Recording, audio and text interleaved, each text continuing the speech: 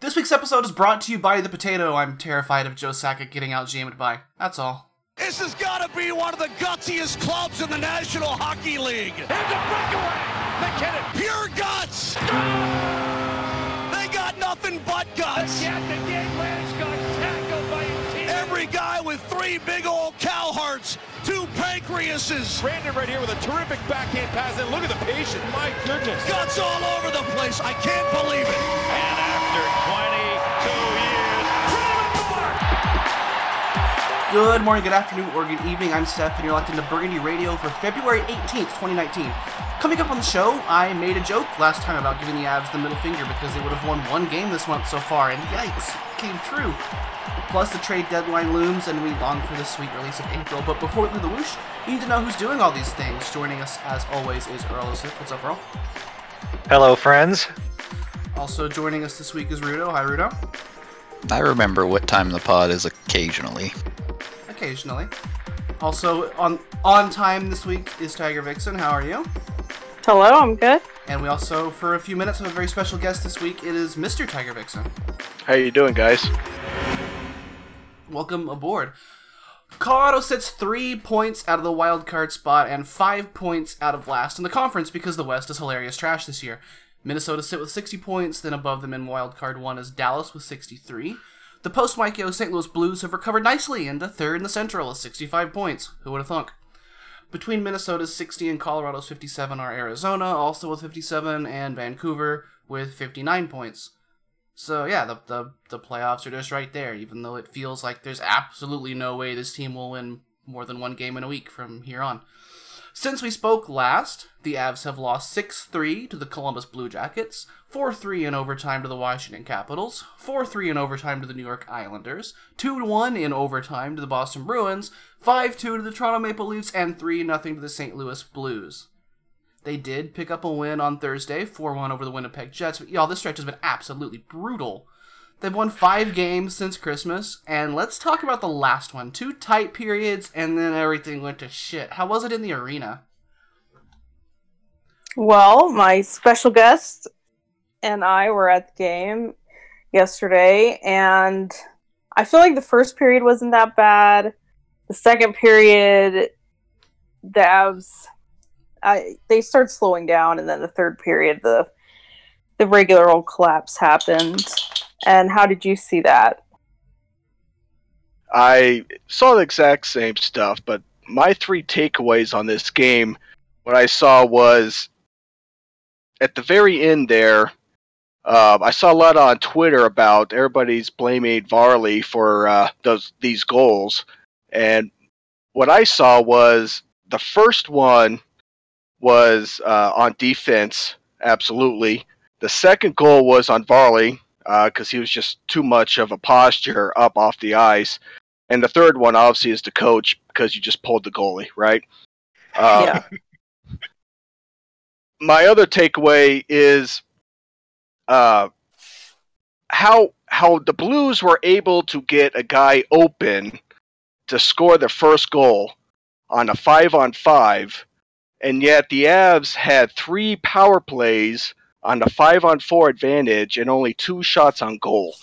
That is where I'm kind of confused on how that could happen. It just seemed like we couldn't get open to save our life to shoot on the goal. Yeah, we're confused about that too. The power play is certainly a big issue. I agree with you there. I apologize for the background noise, by the way. My heater has started doing this, so I'm going to try to keep myself muted when I'm not talking, but when I am, unfortunately, you're going to probably hear this whining sound. My observation on goal 1 was that Mikko Rantanen was covering Tyson Barrie. There you go. Yeah, I honestly think part of it's on Landeskog, too. If you go back and watch the play again, Landeskog is in the slot, which is a good place to be when you defend, but the only person on that side of the ice is Tarasenko on the half wall. So Landeskog is essentially supposed to be covering the passing lane there, and he wasn't. Yeah, I felt like your video review broke that down pretty good, showing that Landy wasn't covering anyone. And I know Mikko got a lot of heat for that goal, but I agree with you. I think Landy was just as responsible on that one, and then also, why was Barry basically covering like a forward? That part didn't make sense either. Yeah, that was weird. Like, both Barry and Johnson were on the same side of the ice as defensemen, and it got really weird really fast, and then they all stared at the puck with their thumbs up their asses, so... Why was Barry doing that is a pretty evergreen question in his own end, though, so... Yeah, why is he the fourth man out from the goal? And on the second goal, like you said, you could maybe pin that on Varley. It wasn't great defense by Barry and Graves, but... It was shocking by Graves. Let's be very clear here. That was awful. Yeah. But that is is just as bad by Barry, to be honest. Yeah, I agree, though. When Varley is playing his best, he makes that save. Yeah, or, if the Avs are getting any goaltending luck at all. I looked at it, those two goals yesterday. If you're getting lucky, you save one of them. So with no luck, you get neither. And that's kind of the way it's been going lately. A question for you two that were at the game. I heard a lot of reports that there were a lot of Blues fans able to cheer for their team towards the end of the game. And is that true? And how did that sound? No, absolutely. There was, I'd probably say maybe 30% of the stands was Blues. Ugh. Whenever the Avs would start chanting, let's go Avs, the Blues people would start in and it would actually take over. Oh. Yeah, it was pretty sad. I would say it was like that from the beginning, yeah. So it was 30% Blues, 30% Blackhawks fans, and 40% Avs fans. Well, I mean, it's tough. That sound Blues is just louder than Avs. Like, it's going to naturally take over even if it's not as loud, so... You're just kind of out of luck with that if there's any Blues fans at all. So if you sold your tickets to a Blues fan, first of all, how dare you? Gotta get that money. As a Bronco fan, we're used to it with Pittsburgh and New England and everybody coming over, so, yeah. Yeah, it's disappointing. Like, you get a lot of Pats fans at Broncos games? Oh, yeah. Oh. Yeah, it's pretty bad sometimes. So I struggle with putting anything in that game on Varlamov, honestly, because he was super strong, especially in the first when the Avs did get shelled for a few minutes. He has really just been a lot better recently in general. We haven't really seen the meltdown games. Even when he got yanked against Toronto, like, I really don't know what you want him to do. Bender's trying to do something, anything, to get his team to do something different. I mean, at that point, it's probably too late anyway, but, like, Varley's not the reason that they were down 4-1 when he got yanked. So, like, just in general, he has been significantly better lately. It's been a lot harder to pin every loss on goaltending. And I agree. And it doesn't really help when the first line is on a milk carton. Like, what? Where'd y'all go? Yeah, how'd you feel about how the Stars did? Did you feel like McKinnon and Rantanen and, like, the Stars that you would expect to do something, how did you feel they did yesterday? I thought they did okay. I mean, I wasn't really looking on the forward side of it. I was really looking on the defense side, just looking at the past Avs scores, just getting kind of blown out. And so that's where my focus was on. Yeah, I mean, obviously they didn't score, but they were fairly positive in their shot share, and I think when you're going against a strong defensive line like the Blues have as their first line, and you sort of cancel each other out, that's sort of a game when you're looking to your lower lines to win one of their matchups and win a close game, and that just didn't happen. Because what are the lower lines here? You've got Carl with Nieto and Calvert, which has been much better recently than it was earlier in the year, even though it's still not necessarily the line we want to see deployed. Partially because that then leaves you with the so-called frat line, which is Jost, Comfer, and Kerfoot, and is disgustingly bad. That Won't score a goal. Were they as bad in person? Like, who was the worst player on the Avs in this game for people that were there live? Is there anyone you really didn't like? No, I think it looked like Barry was probably the worst on there. Just the two bad goals with him being on the line at the time. That's definitely fair. Yeah. I would say Jost was not any less frustrating seeing him 2 feet away. Yeah. I can't remember And- if Tyson Jost was back the last time we did a show or not. I don't think he was yet, but No. he is back No, from he the wasn't. AHL if you have not paid any attention to the Avalanche at all, which I would not blame you for, because this has not always been watchable. But Jost has been back and looks to have basically returned as the same player. Yeah.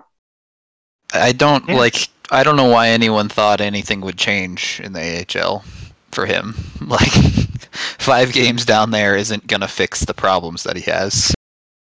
I mean, he was down there for almost a month. And it just they threw him back in the same situation expecting different results. I think it's more coming back to the frat line that makes him look the same.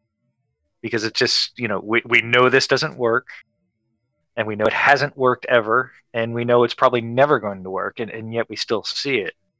So, yeah, I mean obviously the line's not helping him, but you still saw the same things where he's super soft along the boards and can't hang on to the puck. Like, if they're going to put him in that role, then nothing's changed, even if it's not with the frat line. Right. He had the He's still puck slow. on the doorstep with a defender kind of near him, not between him and the goal, and him and Jake Allen made eyes at each other, and then he failed to pass. Like, what do you do here? What is your purpose if you can't even shoot that? Like, really? Yeah. And, I struggle with whether keeping him in the AHL longer does anything.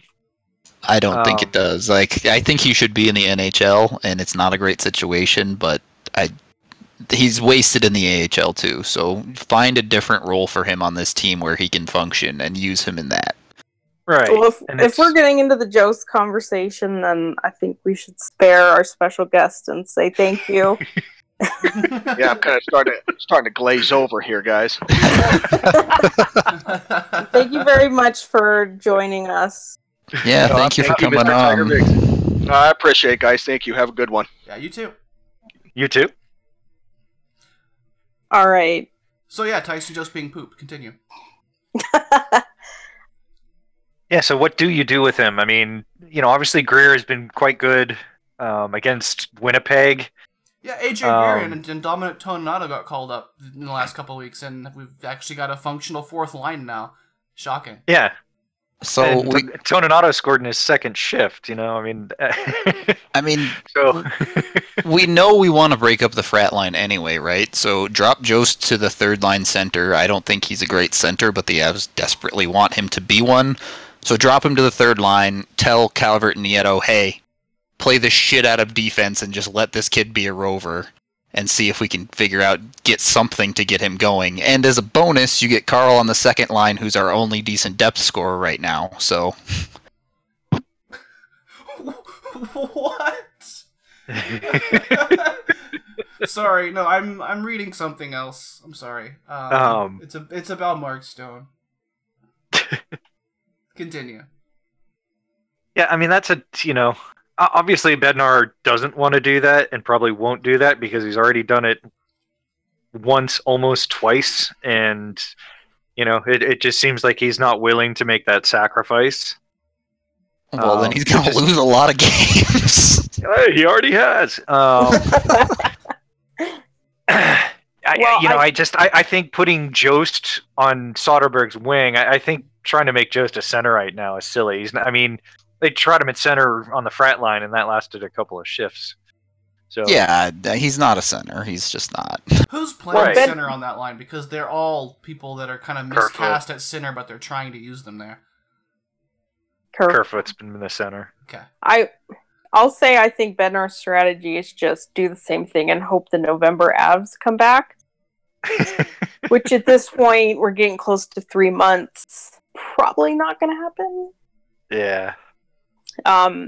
But getting back to the Jost part about... But then what's he hoping with the frat line? Because that was never good, not even in November. So Nobody knows. Nobody knows. Maybe he came back with a little bit better confidence on the puck. I don't know, but that seems to erode quickly. You know, and all right, say Wilson comes back. You know, he won't be back on Monday, obviously, but you know, he could start skating soon. If you get Wilson back, you can put Wilson with Kerfoot. There's some chemistry there for sure. So that would move Jost down to the fourth line. That's probably where he needs to be from now on. You know, if you're not going to break up Carl's line. How have we circled all the way back around this year to not being able to break up Carl's line again? This, like, I thought we were past this. Yeah. At least this time they're doing something like useful. Are they? I mean, I look at Carl's line as a line that you need to play a lot for them to produce anything offensively. Well, it depends on what you want from them, because like they're driving play the right direction. That's really hard to question. Like they are right. driving play in the right direction. Does it result in anything? No, but that's a very it results in shot suppression. Yeah, it's a useful line. It's doing a thing. The difficulty is that thing so important that you can't try something different? No. Yeah, when you have a line that is doing the exact opposite of that. Yeah. No. When you score 0 goals, your priority can't not be shot suppression. Well, if you move Jost down, who are you moving up? Then, I mean, that line doesn't work either. No, it'd be Wilson. Well, he's not available. It'd be Carl. No, that's what I'm saying. Obviously, we're going to have to deal with the frat line until Wilson comes back. You know, unless they put Sven up there. Because, I mean, that actually worked out pretty good yesterday.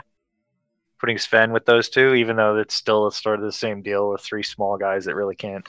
Sven looked functional for the first time in months, so that was nice. Yeah. He also looked a little bit prone to hero mode, which is always frustrating with him. Because he has the tools to score, but not all on his own.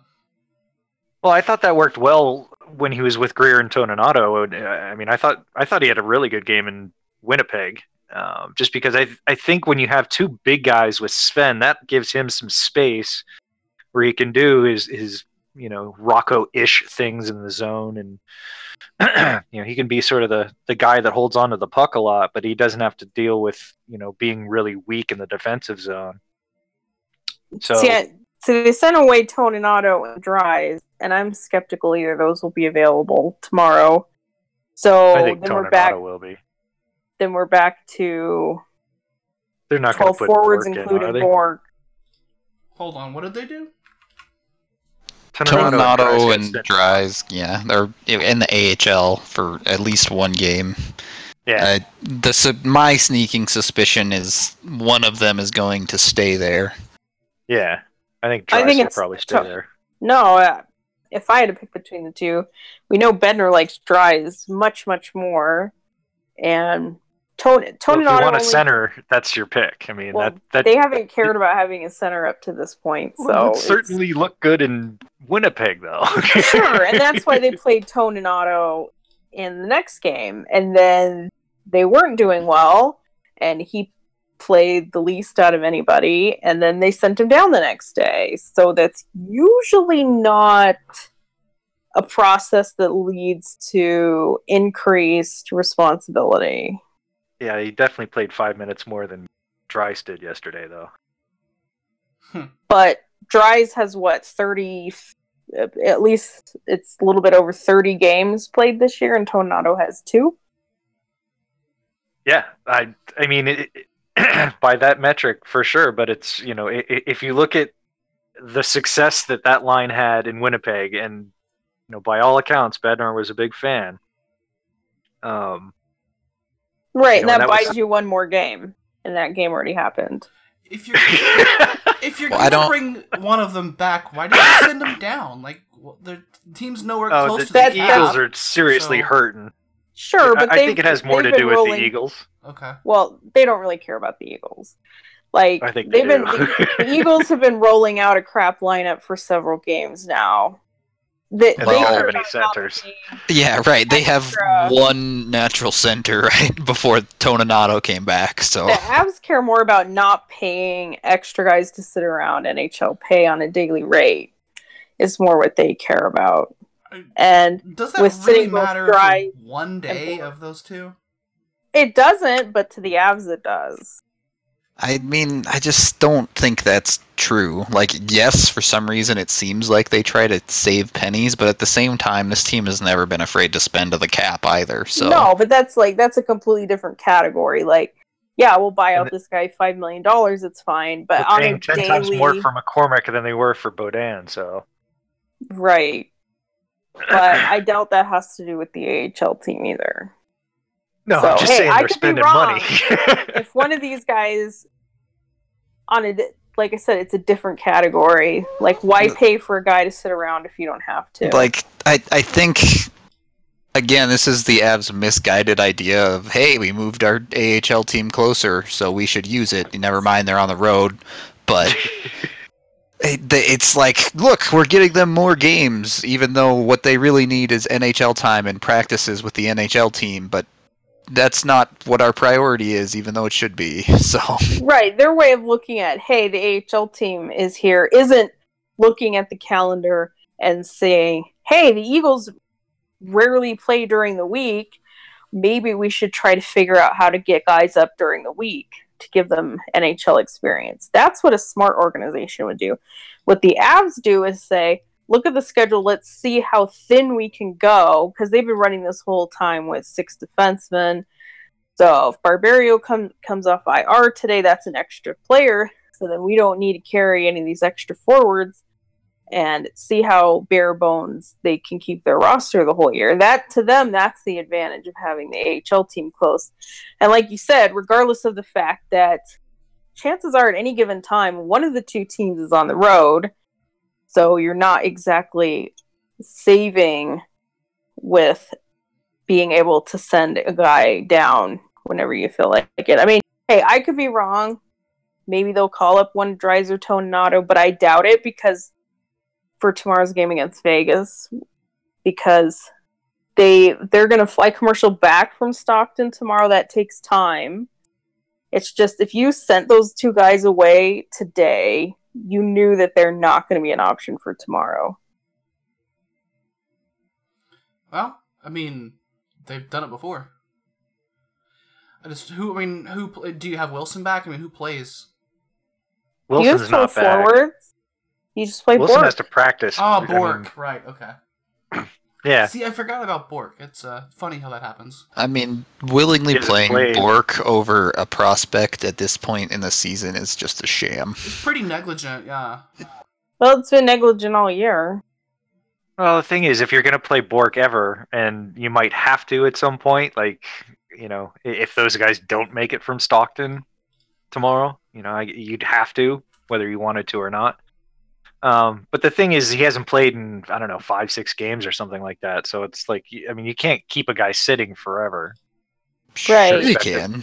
I mean, you can. I mean, I don't mind that philosophy, but there seems to be that nobody sits for more than 4 or 5 games, unless it's Barberio.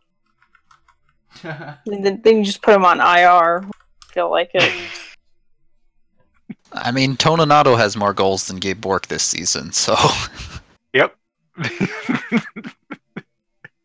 He's 1 goal per game. No, half a goal per game. So, we kind of hinted at this, and by we I mean I kind of hinted at this a minute ago.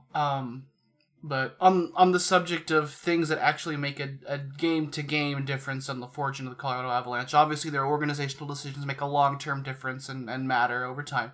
But in the realm of game-to-game, since December 1st, I'm going to read you all some numbers. Gabe Landeskog has 1 goal and 3 assists since February 1st. Nathan MacKinnon has 2 goals and 2 assists. And Mikko Rantanen, 1 goal and 1 assist. Rip? Yeah, That's not that much. It's not good. It's in Rantanen's case, especially, he does not look anything like he did in the first part of this season. I don't know why exactly. I can't pinpoint it, but he's not doing any of the things he used to. He doesn't look nearly as strong as on the puck as he did. He's not shooting the puck nearly as well, and his passes aren't getting through either. So the wheels have just totally come off for him at this point. I should hasten to add, those are 5v5 numbers. Do you think it makes a difference? No, because It they probably haven't gets scored. worse if you count the They power haven't- play. Yeah. They haven't scored a power play goal in February, so I'm gonna bet there's not a whole lot of non-5v5 numbers. Nope. I would also add, well, I was looking at the last 7 games, which were the ones that have happened since our last podcast, so I don't have them including the Vancouver game, but I also believe the elite offensive defenseman Tyson Barrie has 1 point in that span. Oh, I just closed it. Regardless of his offense in that span, his defense has somehow degraded even further. So Yeah. He's been on the ice for the most goals out of anybody on the team in that span, too, which is 9 in 7 games. Tyson Barrie, 0 goals, 1 assist. So not good. Yeah. It is a primary One thing I'm assist, noticing- so well done there. One thing I'm noticing a lot with the top line is that they're swapping Gabe and Miko back and forth between left and right wing. Is that an attempt to, sort of hide them a little bit? It seems like teams have been able to gear towards stopping Miko on the right side lately. So maybe moving him over to the left side a little bit just makes it something that the opponent hasn't seen. I don't know, but I definitely agree with what Rudo said. Is he's just not strong on the puck. He's not creating space or separation like he was earlier in the year, and that's something you kind of expect anyway as the season goes along. But you still should be able to create a little bit of space with his talent level, and he's not. And he's Nico's definitely not had shooting. chances, but I agree he hasn't quite had that beast mode gear that he had earlier on. I mean, the whole line it feels like they're all individual, right? Whatever chemistry they had seems gone. I thought they had a lot of chemistry in the Winnipeg game. Yeah. I thought when they actually were going against St. Louis, they looked really good. They just didn't accomplish anything. I'm not seeing quite the same connection there, though. I guess they do show flashes of it, but a lot of the time it feels like McKinnon carries the puck in by himself and tries to do something and it doesn't work. Well, he does have Well, at 34 least shots this month.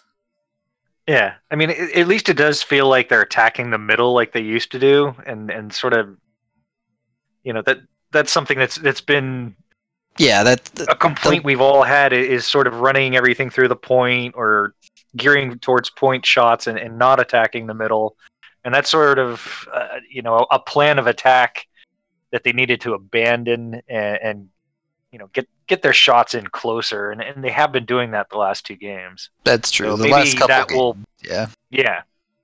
So maybe that will sort of produce a little more of what we expect out of the top line, but It has to. it's probably going to be a habit that's hard to break. I think switching him probably from either side doesn't help defensive zone coverage.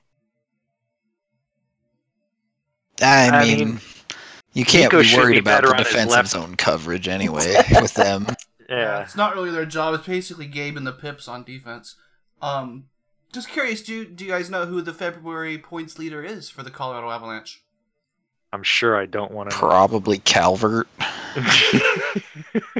Is it EJ? It's EJ, 2 Yep. goals and 3 assists, and then you've got 4 players tied at 4 points. It's Gabe Landeskog, Nathan I know. McKinnon, Sam Girard, and Matt Nieto. Yeah. Oh yeah, that's true. Nieto has been picking up points. They're Yeah. all assists, but he has picked some up. Nieto had 2 great assists in the Winnipeg game. Yeah, that Sure assist to Ghetto was beautiful. Yeah, and the pass to Comfer was fantastic, shorthanded. So you know what might help get the top line going? Getting the power play going. What's going Oh. on? Why are there 3 players north of the circles? What's happening? Yeah, that 3 players on the blue line thing is just how can Yeah. you look at that and not vomit? Like, It's getting I just worse. can't imagine that's how they're drawing it up. I don't They're know. doing what they're told. to Right, do. like the problem I have with it is if you want to start with 3 players at the blue line and have one of them slashing to the slot, that's fine. But they start there and then they all remain on the perimeter and nothing happens. Something happens, they lose the puck. Fair. And it's like, I mean, I noticed Comfer, who's taken Wilson's place there, he's had some decent opportunities, but, like 2 of them. So it's like, if you get Comfer shots from the slot there, he's going to bury them from time to time, but, you need some volume to make that work. And it's like, if they're sitting there messing around with the puck in the top half of the ice, that's not getting him the volume he needs.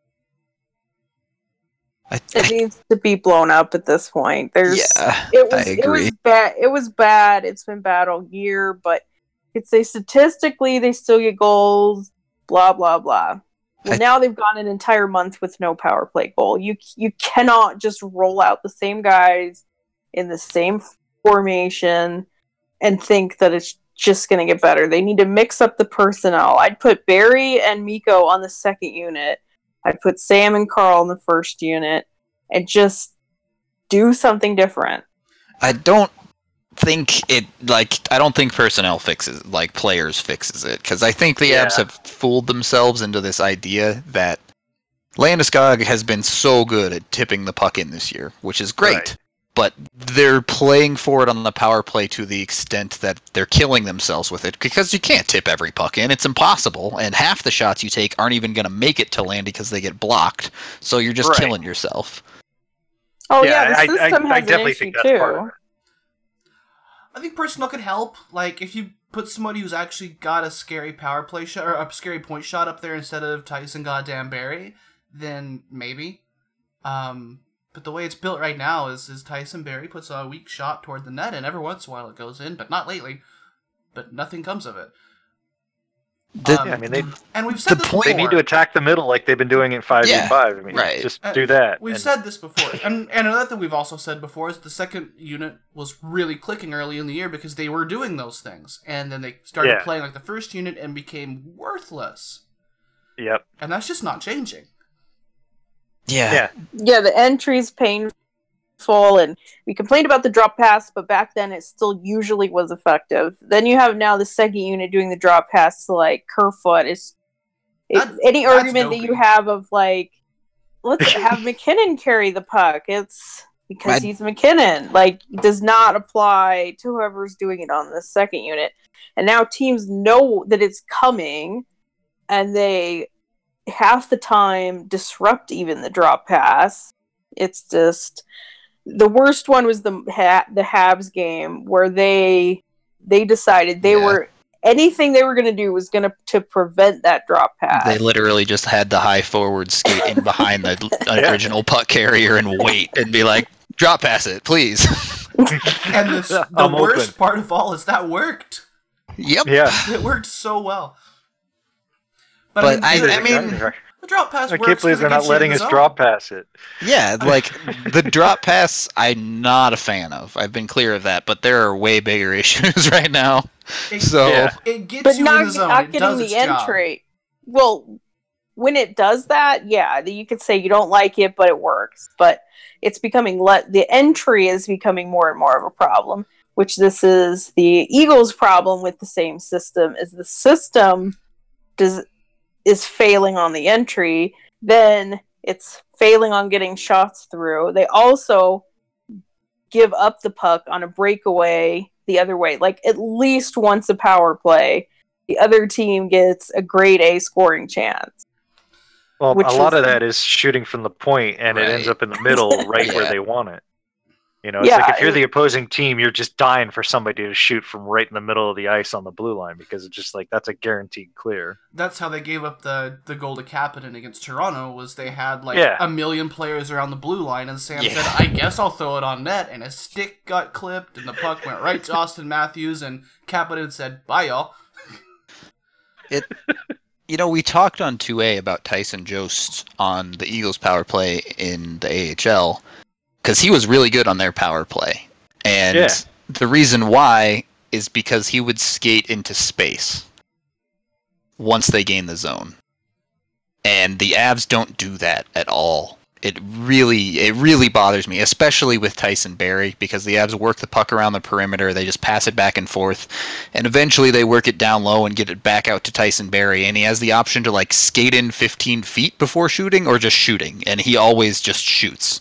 So Which is weird, because I will say one of the best things he does on 5v5 is he knows how to jump up into the play. Right. So it's not like something Barrie isn't good at. If there's one thing he's good at, it should be that. The problem is it's like a basketball team on the rush. Like when they're already moving their feet, it's great. But from the half-court offense, they can't get their feet moving again. They're just stuck in the mud. Yeah.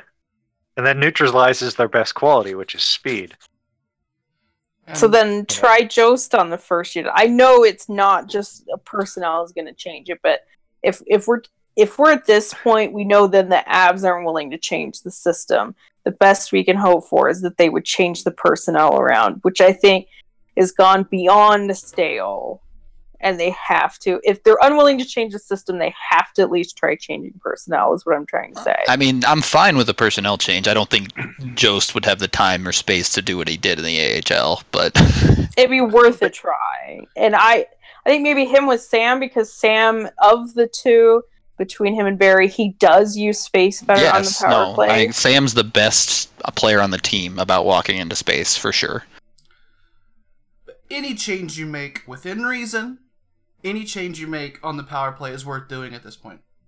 Definitely. I don't want to see Gabe Bourque on the point, but within reason, any change you make is worth doing.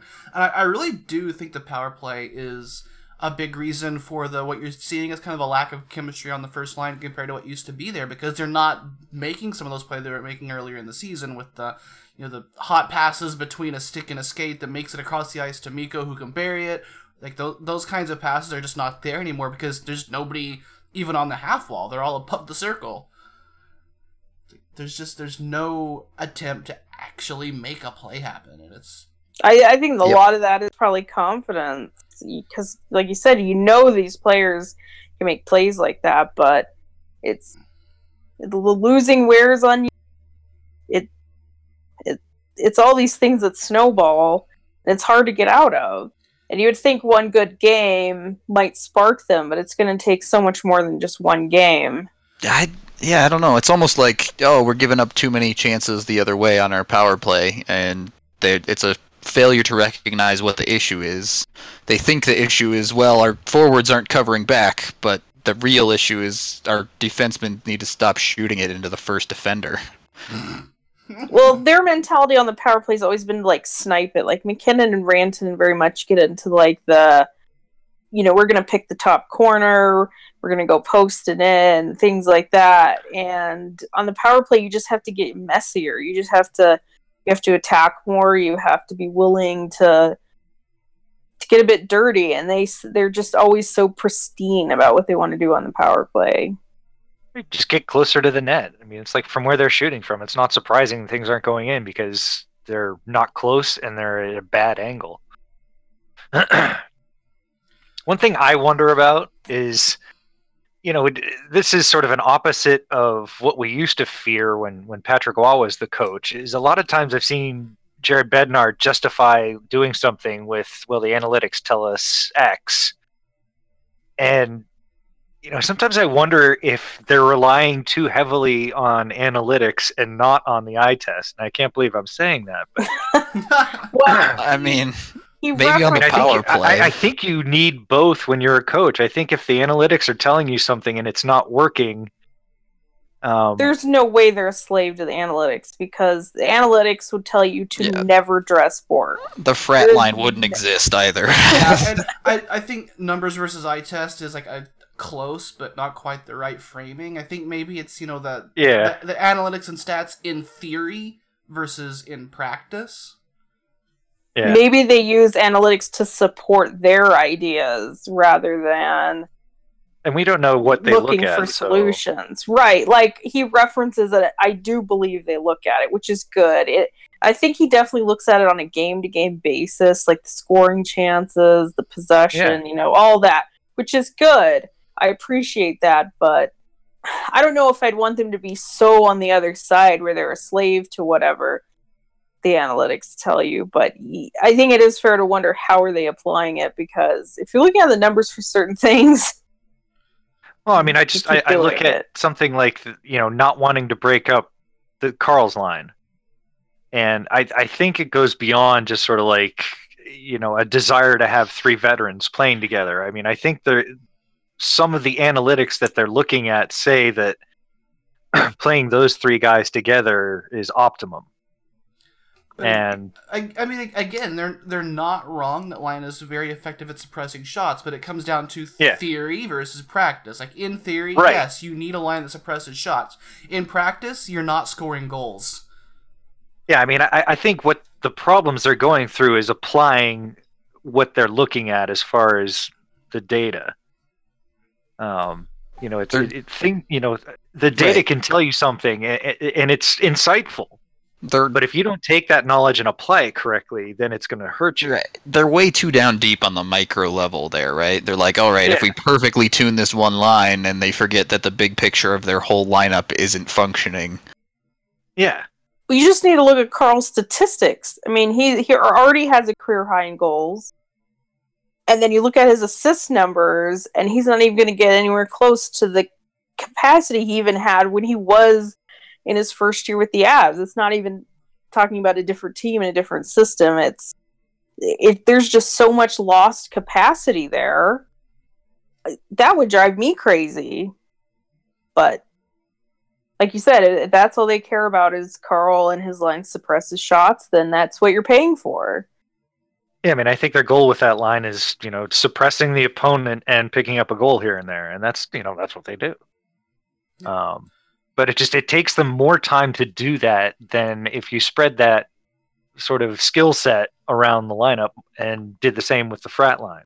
Yeah. So, I mean, I think that's where it's blowing up on them. Yeah, the Avs need goals full stop. They don't need a goal here and there. And the Blues are going to suppress their own shots because they play a slower game. You don't necessarily need... Whatever. This is all super speculative. So we're playing a little bit of projection on what exactly the Avalanche are thinking here. So I'd like to move on to something that is objectively true, which is that Ian Cole kind of got his ass kicked. He sure did. We don't know if he really made contact with Kuznetsov or not, but he certainly kind of made the play like he was trying to give him the chicken wing to the dome as he went by, and Tom Wilson said, "That's my job, sir. Excuse me. I have to destroy you now." I mean, it sucks that he got seriously hurt, and the refs definitely let it go a bit long. Yeah, I don't know if that was their after the 15th punch right to his face. I mean, it still though feels like he kind of had it coming, and it happened. Oh yeah. He was a dumbass for even trying plenty that. Of karmic justice there. Right. So what it comes down to is instead of, kabonging the guy and getting a 3 to 5 game suspension for a ridiculous and useless hit, he instead got suspended for X number of days by Tom Wilson because that dude's orbital bone is kind of a mess. Yeah. Pretty much. And it's terrible because, before, going into that game, I'm looking at it'd be great if Cole kind of missed a game or two and sort of got, a little bit of rest, maybe a little bit of perspective on some of the things that are going wrong in the defensive zone. See, the problem is you thought this that is what while holding a monkey's paw? No, I had no fetishes around the house at all. I just, I'll say I don't think their defense has been worse without him. That's an illusion, though, because it's just the next man up that's getting overexposed. And so, maybe the depth is a little bit better because they brought Graves back, but there's still people playing over their heads. Yeah. I mean, I think in the long run you do want Ian Cole in the lineup, and I do Well, think sure, that you want a game or two off probably would have helped them a whole bunch, but not the rest of the season. Sure, you want an NHL defenseman in your lineup, but I don't know. They've gotten more points over the stretch without him. They had better defensive games. They aren't having as many of the holy shit breakdowns.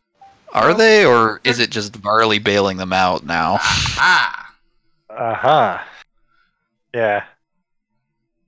that's where I come down on this one. But I mean, losing Ian Cole just means that now we see too much of Nikita Zadorov. Right. It's the same problem, just different dude. Yeah.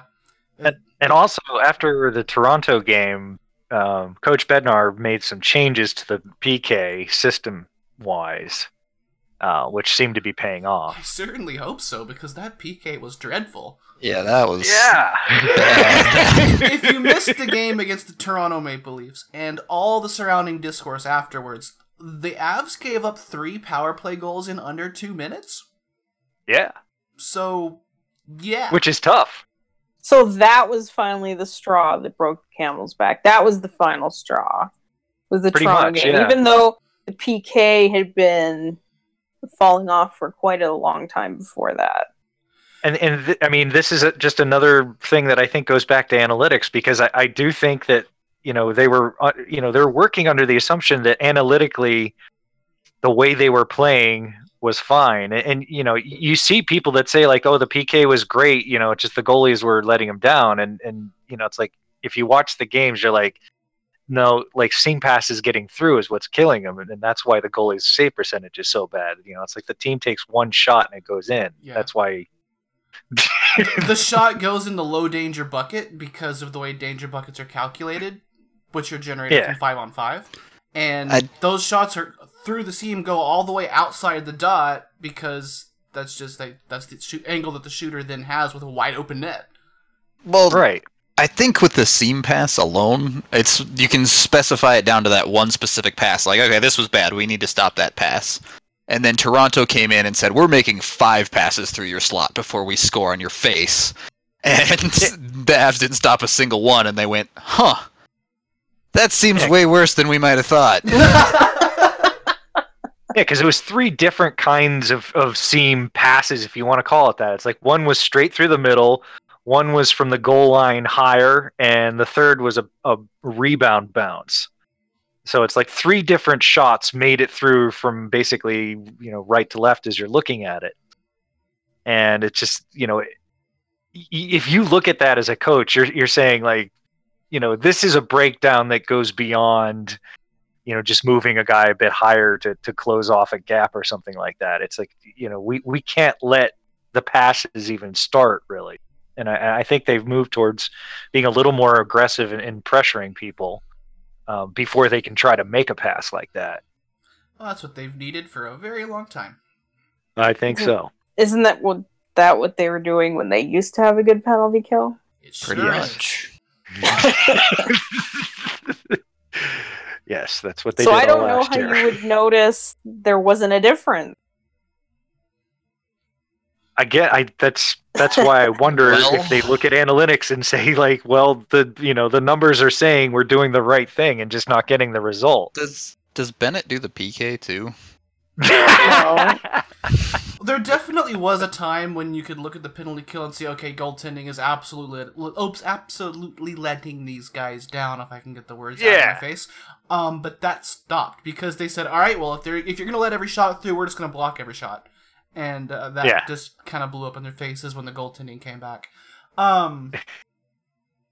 Because I mean, the penalty kill hasn't been good at any point in this season, but there's been more than one cause. There's always more than one cause, and it's not the same causes at every point in the season. Things change.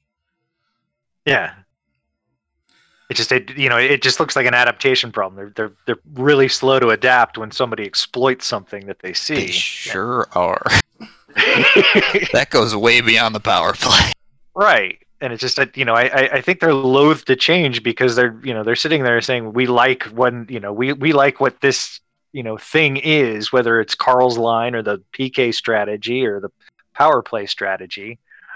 And, it it has to be something big for them to really make a change on it, and that's tough to deal with. And I understand not going completely crazy the other way, changing everything all the time. Right, blowing you up can't be blinds Patrick all the Waugh time. either. Right, blowing up blinds all the time. If you ask for a coach that makes a ton of changes, you're going to have like McKinnon on the fourth line or some BS like that.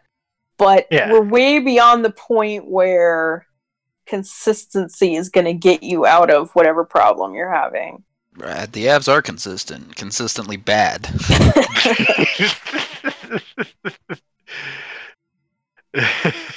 And that's when change is required, right? So more or less, yeah.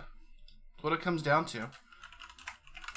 But the special teams on that does particularly bug me as well, because every team in the league watches special teams footage. It's just too easy not to. Right. So once it stops working, you should consider changing it. If it stops working over a longer period of time, about half of how long it hasn't worked for the Avs, then you kind of have to change it. And it seems like that's something that's kind of like an Avs hallmark. It's like they have one good idea, but once that gets figured out or beat into the ground, they don't have anything else up their sleeve. And I don't even think that's a Bednar issue. That's just like, that seems like a very hallmark of the Avalanche. Yeah. No, they do fall in love with ideas. Yep, sometimes. So do you guys want to go ahead and talk about next week? Sure. Because next week, we have, I say next week, let's talk about the next 8 days, because it seems kind of silly to do a show next weekend and then do a trade deadline show. Yeah. Agreed. So, the next time that you can expect to hear from us is probably the evening of the trade deadline, and if you're in the Burgundy Rainbow Discord, you know that we'll be in the staff chat pretty much all day long, just talking noise. Making fun of all the trades the other teams do. Yeah, let's do that right now. So the Senators plan to deal Matt Cringing Duchene. in the corner. the Senators plan to deal Matt Duchene, which my reaction is... Please do, yeah. So, my other question is, have there been any deals worth discussing yet? Because I don't know if there's been a single deal of any consequence since the Leafs traded for Jake Muzzin. Of course, now that I say that, there'll be 6 blockbusters tonight after we record the show. But like the Oilers and Flyers made an underperforming goaltending swap. Cam Talbot straight up for Anthony Stolarz. That was puzzling. Colorado traded J.C. Beaudin to the Senators for Max McCormick. That's Colorado the Eagles trading with the Binghamton Senators in what's probably Joe's deal of the season. So I'll let you guys expand on that a little first, since I know nothing. It was a bad trade, regardless of how you feel about Beaudin's ability to make the NHL. Max McCormick is not a useful NHL player or AHL player, really. You should be scared the potential exists that McCormick will play for the Avs this season. And that's why the average fan should be concerned about this trade, even if you don't care about the development system or value or assets or anything. You should just be concerned that you could see McCormick in an Avs jersey. Yeah, I mean, the thing that kills me about it, I mean, obviously trading a 21-year-old for a 26-year-old is dumb, but now we're seeing the Eagles have real problems with no centers, and they traded a center for a wing, and it just you've just ended up hurting the team at the to just get some more experience. And a guy that punches faces, and it just, it's just such horrible logic. If it is just an AHL deal, that's worse than if they actually thought that this could benefit the NHL, because for another reason why is he's on a one-way contract. So they traded a second-year pro on an ELC and also under team control next year for a pending UFA veteran who is on a one-way contract. Like, why would you do that for the AHL? If you want to make AHL trades, you can get plenty of guys out there on AHL contracts if you're so hard up for a veteran. And to be clear, McCormick is the antithesis of younger, faster. He is older, slower in every sense. Right, he has less skill, less speed. he's just the reason why they traded for him is he has 70 games NHL experience. You can see they're thinking that if they needed to call up a forward, that there's now a forward they can call up that has NHL experience, because there's no way they're going to give any other forward their NHL debut, probably including Kaut at this point. So what they want is a forward at their disposal they can call up and use. I mean, he's so far down the depth chart. I don't think it's ever going to get close to calling him up. I just think the only way that this deal makes sense, and this is again from a know-nothing outside perspective, is to compare the contracts. The only thing I can take from this is that they really wanted to move on from JC Beaudin. Why would they really want to do that? I don't know. That's the only conclusion I can make, though. If you want to move out, I agree with that. I do too. They wanted to get rid of the contract. I don't know why, then you get rid of like Nantel or someone that's on an expiring contract. They're going to do that too. They're going to need forwards in the AHL next year. I mean, you guys all argued with me. Well, we're not even sure Bowers is going to sign. They need to make room for Tim McGauley, so... Yeah. You guys all argued with me like a month ago that Beaudin still had like an NHL chance, and by next season that they were gonna work him up into a role next season where he'd be ready for an NHL chance. And that's the reason why they were playing him at wing, is because they were getting him ready for an NHL chance. And now it's because they wanted to move on from him. I think that was more of what we wanted, not what we thought the Avs would do. The reason why he was used in this trade is because Ottawa knows the Q very well. They also had a prospect, Francis Perron, who was a teammate with Beaudin's for several years. They knew who he was. When Sakic had his hard-on for some fourth-line depth, they probably asked for Beaudin, and the Avs were like, okay, because they didn't care about him. It's not like they were shopping him. It's because another team saw value in a prospect that the Avs didn't value anymore. And even if you don't care about Beaudin, this entire process should be a concern to every single person. I think that's the bigger issue here, is not necessarily Beaudin, but you're trading youth for old tweener NHLers, and it flies directly in the face of what they've said in the past of wanting to develop their system and players over the long term. The only way this comes out to make any good kind of sense is if it eventually comes out that JC Beaudin is like a serial murderer or something. His dad's a cop. Exactly. He knows how to get away with it, dude. So let's throw reality to the side. That can be hard, but let's throw reality to the side. What do you want the Avs to do in the next week? Sell Colin Wilson. Apart from win hockey games. What do you want the Avs to do in the next week? Sell Colin Wilson. I mean, Brian Boyle got a second-round pick a week ago. So if you can't get anything for Colin Wilson, man, I don't know. But you were buying respect there. That was the respect tax. Oh. I mean, they also traded a 7th for Cody McLeod, so... Colin Wilson has Stanley Cup Finals experience, okay? That's what you're paying for. Yeah, well, Cody McLeod has getting punched in the face experience. Sure does. But I mean, if you can get a 7th for McLeod, like, you have to at least be able to get your 4th back for Wilson, right? If you can get a 7th for McLeod, you should be able to get something for Andrighetto. Mm-hmm. My private fantasy is the Avs trade Tyson Barrie. For? You know, that's tough. I can go several ways on this. You know, if I wouldn't mind a hockey trade. You know, if we're talking, you know, a top 6 forward from somewhere straight up, or, you know, maybe somebody adds a little bit of something on either side. You know, I'd be fine with that. If it's a futures deal, I'm okay with that too. My concern with a hockey trade is it's going to be a player in a similar contract position where they have 1 year left. Now, if it's somebody the Avs are willing to pay up for and think they could extend, maybe that makes the situation better.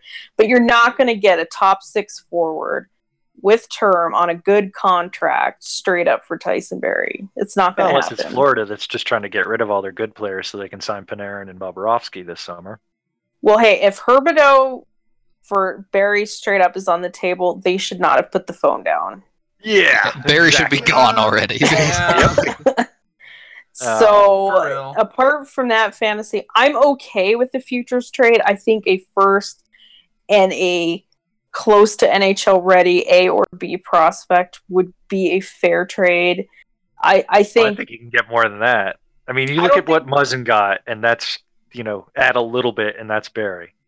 he's cheaper, though. Barrie costs more money. A team picking up Barrie for 2 playoff runs or whatever is going all in, though, so they're going to be Yeah. looser with prospect stuff, too. Right. A lot more You know, so that's than not- roster players. Well, I'm Yeah, saying exactly. I would hope for a good return there on the prospect side. I would hope for somebody good enough that the Avs could potentially pencil in for next year and a first. I think that's a fair return for Barrie. Because if you look at it, that's basically what we got in the Duchesne deal. We didn't know Sam was going to be a real NHL defenseman. He was basically a close to NHL prospect. So it's not much different from that situation. So, I mean, a Barrie futures deal has to start with a first, whether it's this year or next. Definitely. And then, Yeah. Definitely. Yeah. and then you go from there. I mean, honestly, you got to think that a team that's adding Tyson Barrie to give themselves 2 years of playoffs runs is thinking, the 2020 first is the one to give up. And that's I'm fine with that, too. Yeah, Yeah, I would be that'd fine be with that, fine. especially since we have the 2 this year, and then you never know. Someone could do it in Ottawa and be a lot worse next year than they anticipated. I mean, I still think Barry's worth a first and an A prospect plus, like another maybe B or 2, a B and a C prospect, whatever you want to call it after the fact too. Sure, I Yeah. think there's a lot of variance there in a future deal. I do. Yeah, but I mean, either way, I think I know you've said this plenty of times, Jackie, but it's it's time to move on from Barrie. And I know it Yeah. hurts the team in the short term, but it's like if you want a head start on revamping your power play for next year and sort of looking at changing a system and then maybe not using the point shot from Tyson Barrie all the time, this is a great time to do it because the playoffs are looking like a bit of a stretch now. And I really think it gives you a head start on dealing with that. And anything that you get that might be close-ish, you're going to be able to get those players in the return, either into the NHL lineup or perhaps into your AHL lineup, if they're amateurs and end up leaving early, Yeah, I mean, something like that. Makar's right there too, right? He is the heir apparent to the offensive defenseman to lead the Avs. And And- I know a lot of people don't like that argument because he's still Magic Beans. You don't Right, know no, what he's going to be able to do. I wanted to get to that too. Yeah. Because you can't just sit on your hands forever. Yeah. You have to bet on something. If you want to bet on Barrie, then extend him, do what you have to do. But the Avs aren't going to do that. We already know it. So, Yeah, if the Avs were going to pay Barrie, they would have done it when they signed him to this deal. right. They knew the second they signed him to that deal, what were they going to do? Pay more for him on a long-term contract when he's a pending UFA? No, they had made the decision at that point. Right. So you should bet on Makar anyway, but now you pretty much have to. Well, it's not like it's just Makar has to be Barrie or else they're screwed. They're in a Do they position even where need they a Barrie? I mean, they probably don't. right. You have Sam. He has almost 150 NHL games experience now. We're not talking about some prospect with him. You know what he can do. He can pick up Barry's production on the power play, which is where half of his points come from. If he is not the dynamic element that Barry brings, well, then Makar can at least bring that element. Even if you're not counting on him for 60 points right off the bat, he's at least going to be able to bring that element to your team. And then there's a whole bunch of other defensemen that can pick up the minutes. Like, they're not going to be hurting for minutes without Barry. And it is like the perfect scenario where you take him out and you're not just left with this gaping hole. Like, there's a committee approach to replacing him, plus the potential of Makar being able to do what he does or even better. So I hate that argument of like, what you have to see what Makar is before you move on from Barry, because like you said, if you wait all the time, that's how you always lose value. You have to look at it as, I would prefer them to do it now versus at the draft, because like you said, having Barry for 2 playoff runs, there's value in that. In a team that's desperate, that's looking at being able to go for it this year, being able to add somebody like him to their lineup for this playoffs and next year, that is something that teams will pay for. And Yeah. if you give that up just because you're like, I don't know what Makar is going to be, is just a very scared way to look at it. Well, plus, if you get rid of Barry now, you have time this summer to figure out, like, if we pencil Makar in here, then this is what we're actually going to end up needing. And you can address that need, not in sort of like a week's time, but you have, the spring meetings plus all of June to think about it. So I think you may overrate Sam Girard's offense just a little bit and underrate Tyson Barrie at 5v5's production just a little bit, but otherwise I would like to co-sign every word that Jackie just said. I think he's shown I don't think you need to play like the Avs do because they have Barrie. I mean, I think you can take a more well-rounded approach to generating offense from the blue line. Yeah. So now let's kill the buzz and bring reality back into it. Sorry. What do you think the Avs are going to do this deadline? And I would like to start with Zed. I feel like there's a lot of smoke around Zadorov, and that's a concern. Usually when there's this much, it seems like something is going to go down. And I'm not a fan of the idea of getting rid of Zadorov. As much as I have pounded the table for sell, I would be pretty perplexed if he's the only one that they decide to sell. Like, I could get it if they sold a lot of pieces, and then you could say I'm being hypocritical because I want them to sell, but I'm clutching to Zadorov. But if this is the only thing they do to sell, I find it absolutely ridiculous. Well, so here's the reason we're clutching to Zadorov. We just talked about how easily replaceable Barrie is, even if it's by committee replacement. What Zadorov brings to this defense is something that no one else on the team does, and no one in their farm system projects to bring to the team. That physicality that he brings is, especially with Cole out of the lineup, nearly non-existent on the team. So it's something that is a different angle for the Avs, and something that they desperately need. To get rid of it just makes them more one-dimensional. I don't get it either. I see him as an NHL defenseman. He can slot up in the lineup and take more minutes. He played significant amount of time last year with EJ.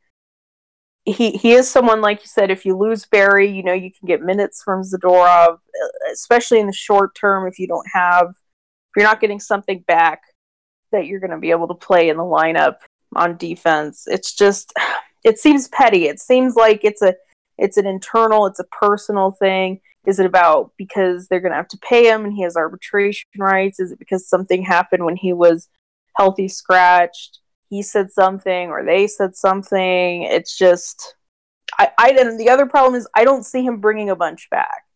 If he's bringing back a first and an A prospect, maybe that's an argument, but he's just not going to. He doesn't have the points. He doesn't have the reputation.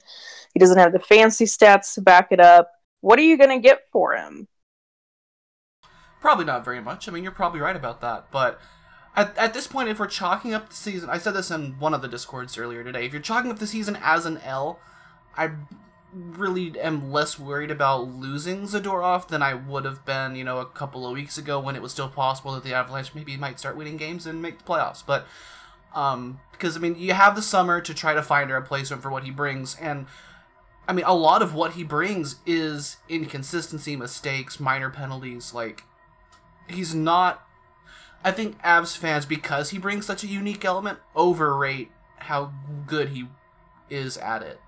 If that makes I think sense. he's still an NHL defenseman. Like, I don't think that's just like fan hope.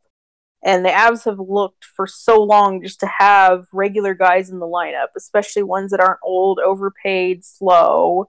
Let's say this season's a wash, so you shouldn't even care about who's playing this season or not. I'm worried about next year. How are they going to fill that hole next year? Are they going to use that as an excuse through the year and thus risk letting him walk? Does that mean they're going to go out and bump the next coach how again? you can't even, like, if you look at the defenseman class for this year's UFA, it's not exciting. Does that mean they're going to extend Nemeth? Because I'm sure they're just waiting for an excuse to say, "Oh, we have to have Nemeth now." Like, Right. I don't see how they're come out ahead on a deal where they get rid of Zadorov. Well, I They take a probably little bit don't. of a different view on Zadorov.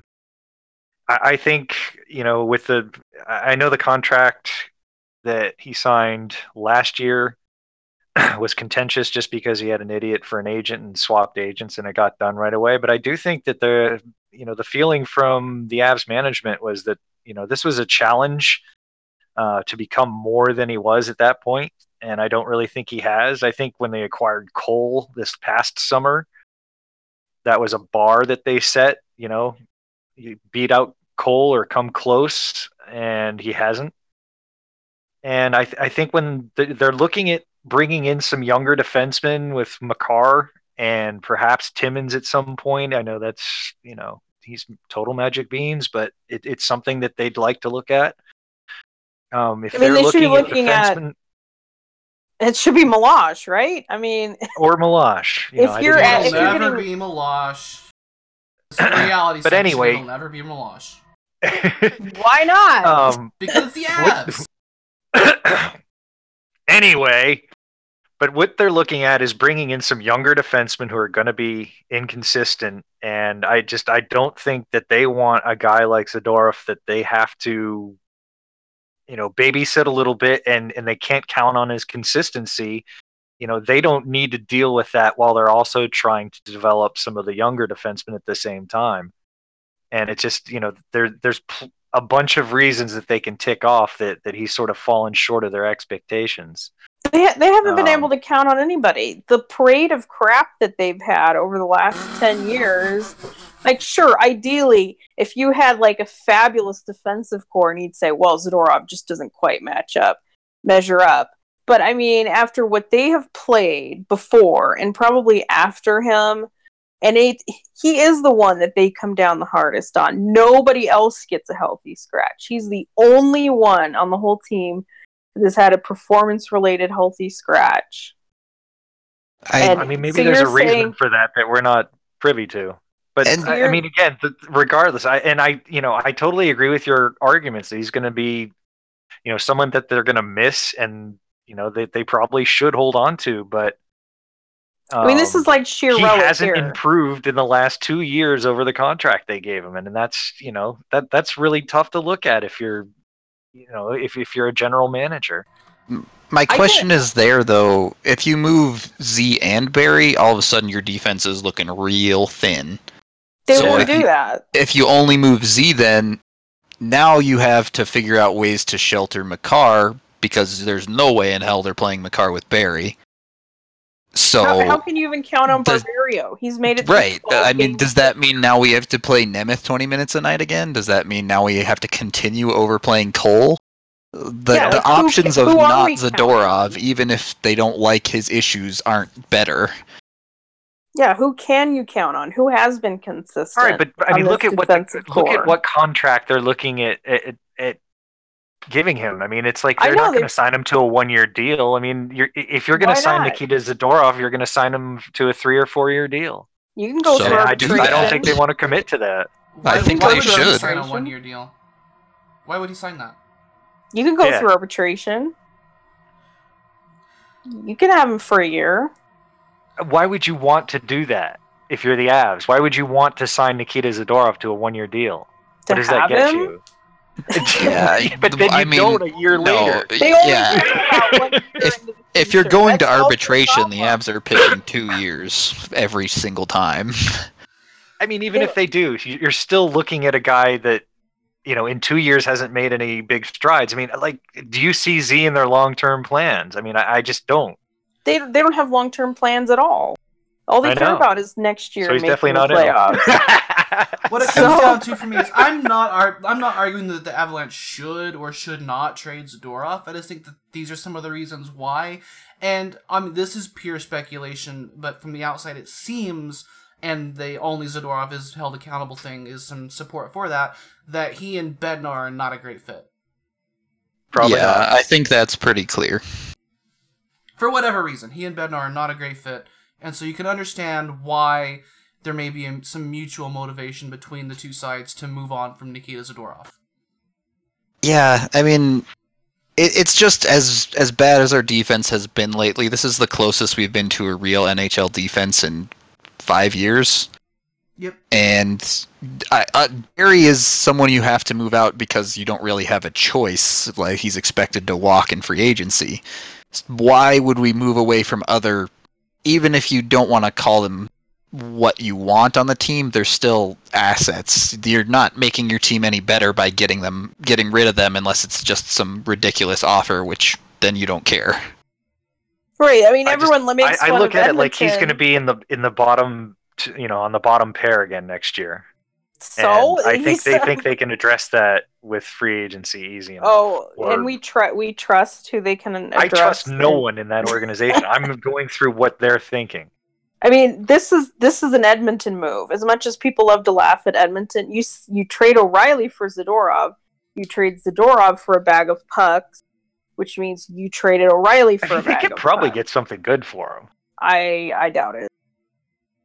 If you doubt he's worth anything good, then why do you want him as part of the roster? It's like EJ. I don't think. Yeah, exactly. If you can't, then why would you want him on your team? Because he's worth more to your team than what you get. What the market is about: perception, reputation. That's what he's gets got a you. terrible And point. reputation. He really does. Yeah, around the league and with the Avs. So again, so then I mean, why it's do you any think case you make for him not back? making, not getting a good return in a trade is the same reason the Avs shouldn't keep him. Because I totally get what you're saying. Like, they're going to have to replace him, and it's going to be awful. But I see what he does I on can the see ice. the Avs saying, if I'm not going to sign him for 4 years, then let's just move on now. We're getting EK, baby, confirmed. Do it. Exactly. We're gonna have EK and the next EK on the same blue line. Fuck yeah. Right. So apart from Nikita Zadorov potentially moving, what do you think the Avs will do? Very little. And if anyone says Nikita Zadorov, I'm just gonna mute you. No, we're past that.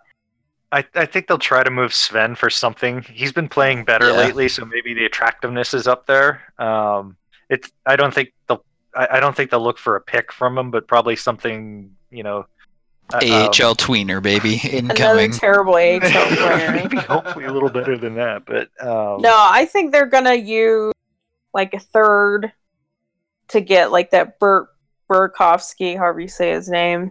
If they do that, that's what Zadorov's getting traded for. Which everyone should be fired if that's what they get back for Zadorov. Because Burakovsky's a hard no. Yeah, Burakovsky's not very good. He's another Wilson type trade. Okay, the guy's making over $3 million. His qualifying offer's over $3 million. You can see coming a mile away, Caps are not qualifying this guy. So if you love him that much, wait till they don't qualify him, and then you can get him for cheaper. It's then, like, he's Zadorov but a forward. Like, Bednar's gonna hate him. He has 16 points. Like, if he's any sort of solution to bring in to bolster your depth and your secondary scoring, it's just ridiculous. And then also to use like Zadorov's value to bring in a guy you're basically going to be able to get for free on July 1st is absolutely But we can ridiculous. fix him. I think they're going to make a deal. Like, I actually think they're not even stupid enough to move Zadorov for him. They'll probably move a draft pick, maybe even next year's, because we can't have a draft where we have all our own picks, so they'll probably take from next year, move a pick for him. It won't be a full rental. I think at this point they can't justify a straight up rental like a Hayes, like a pending UFA. I don't think they can do it right now, but they will probably go and buy a guy like Burakovsky who has term next year and sell it as, this isn't a rental, this is to build our team, and it'll probably be some terrible deal where they give up the value in the trade and pay for it. I mean, the thing is with a rental, that would be the most ignorant thing they could possibly do. And rentaling would be unacceptable in any form. Like, it was even hard to make an argument for it when they were still in the playoff picture. But at this team, if numbers be damned, watch them play a hockey game, watch them be unable to respond to giving up one goal, and this team's not in the playoff picture. So, if you trade for a rental right now, what are you even doing? Just fire yourself. Renting. You shouldn't be renting unless you're paying a cup someone contender. else's mortgage. Exactly. Like, if you're Toronto, Tampa, San Jose, okay. You don't rent to get into contention. You rent to win. And even then, you go after the guys that would move the needle. You go after Panarin or Stone or a Duchesne. That moves the needle. Not a guy that has 16 points or whatever. Like, that does not help your team. Well, so this is how the Avs think. First, they have 2/3, so they're jonesing to sell one. But they think, well, look at all these guys that we want to get rid of that are bottom sixers. We're not going to re-sign Wilson. We're not going to re-sign Andrighetto. We can fill those holes with Burakovsky. And we'll give up a third for him instead of going through free agency because we suck at free agency. And that way we don't have to trade anybody now. Drafting in the third round, too, so there you go. But, the problem is then they go out and still get those dudes in free agency, and all of a sudden all their holes are plugged, and sorry, Cout, we don't have room for you anymore. Yeah. Yep. And then it's like, they're here for 2 or 3 years. And that is how you get out GM'd by a potato. Confirmed. Don't get out GM'd by a potato. Top meme. If I had to pick, if I had to pick something or nothing, I would take nothing. Co-sign. Yeah, if we end up not buying, I'll be content. I'm sure the Avs will make their bit piece prospect AHL trade to keep the streak going or whatever, but... If they trade Sven Andrighetto for a quadruple A player, I think it even makes their team better.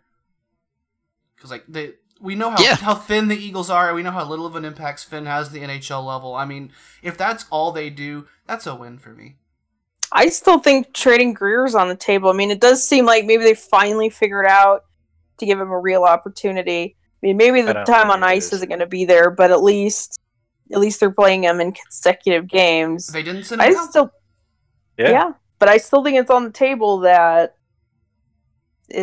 I think it's the other guy. I think someone might be interested in Tony. Tony Onato. So even without all this trade noise coming up for not Monday as we release the show, but the following Monday, even without all that trade noise, next week is still busy because there's actually hockey games to still play, believe it or not. Starting on Monday, a 7 o'clock Mountain start at home against the Vegas Golden Knights. Then on Wednesday, it's a rematch at home with the Winnipeg Jets, an early start here for some reason. That's 6:30 Mountain. On Friday, the Avs travel to Chicago for a 5:30 Mountain start with the Blackhawks. That game's on Altitude 2, the Ocho. All others being on Altitude. And then with a 22-hour turnaround, they're back on the ice Saturday, 3:30 Mountain in Nashville against the Predators. Will Colorado win more than 0 games this week? I doubt it. No, I'm not counting on it. Yes. Is that more than 0 games the Chicago game? That one seems like the likely one, right?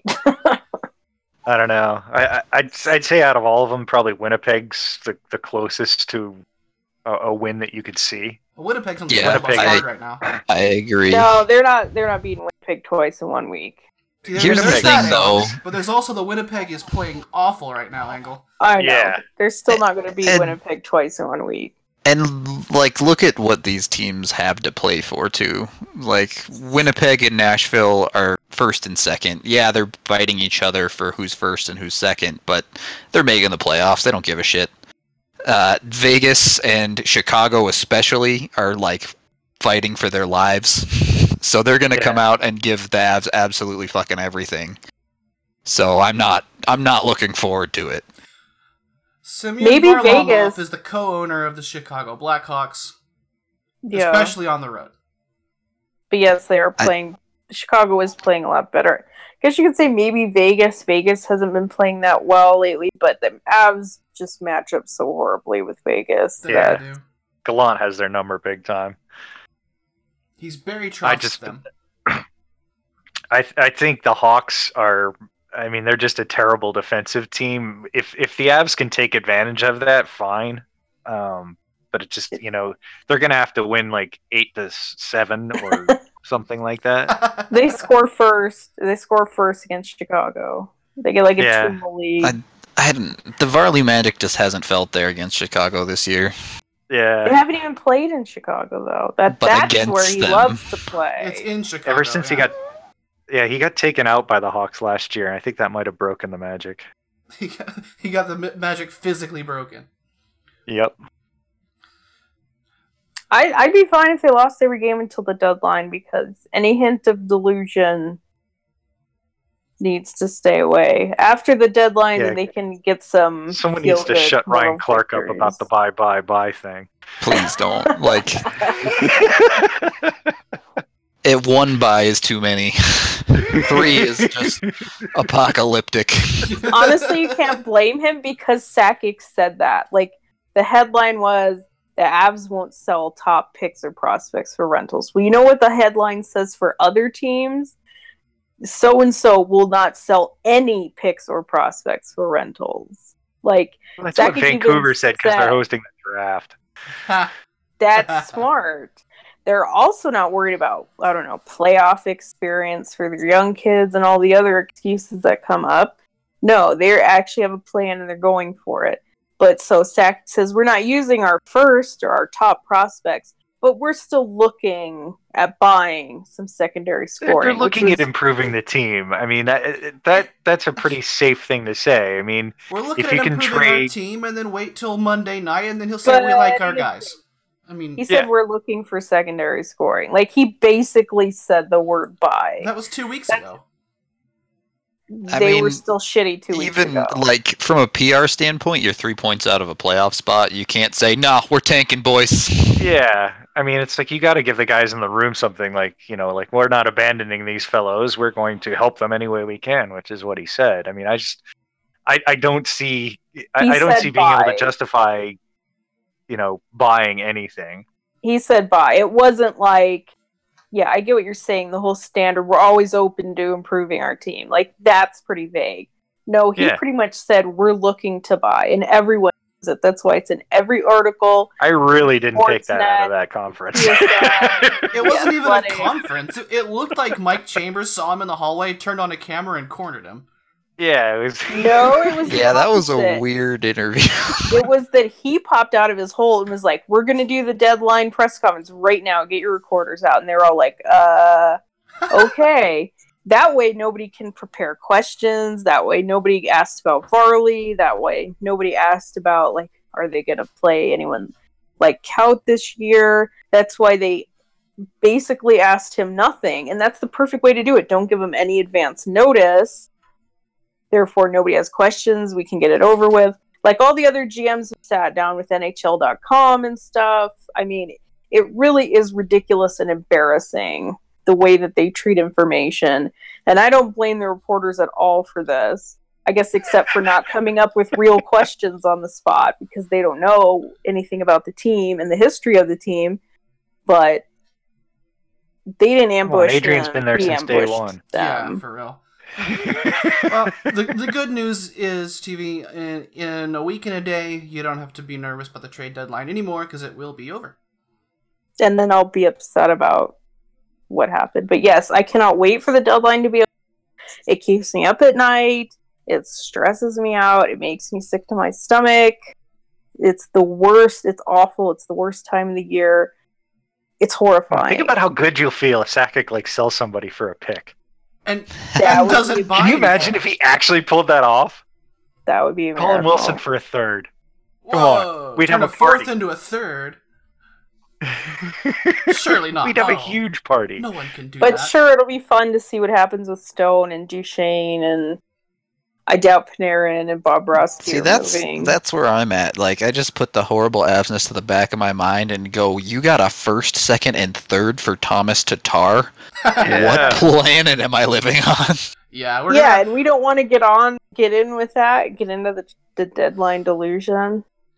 we just want to watch everyone else do it. Someone buys Lucic for a third.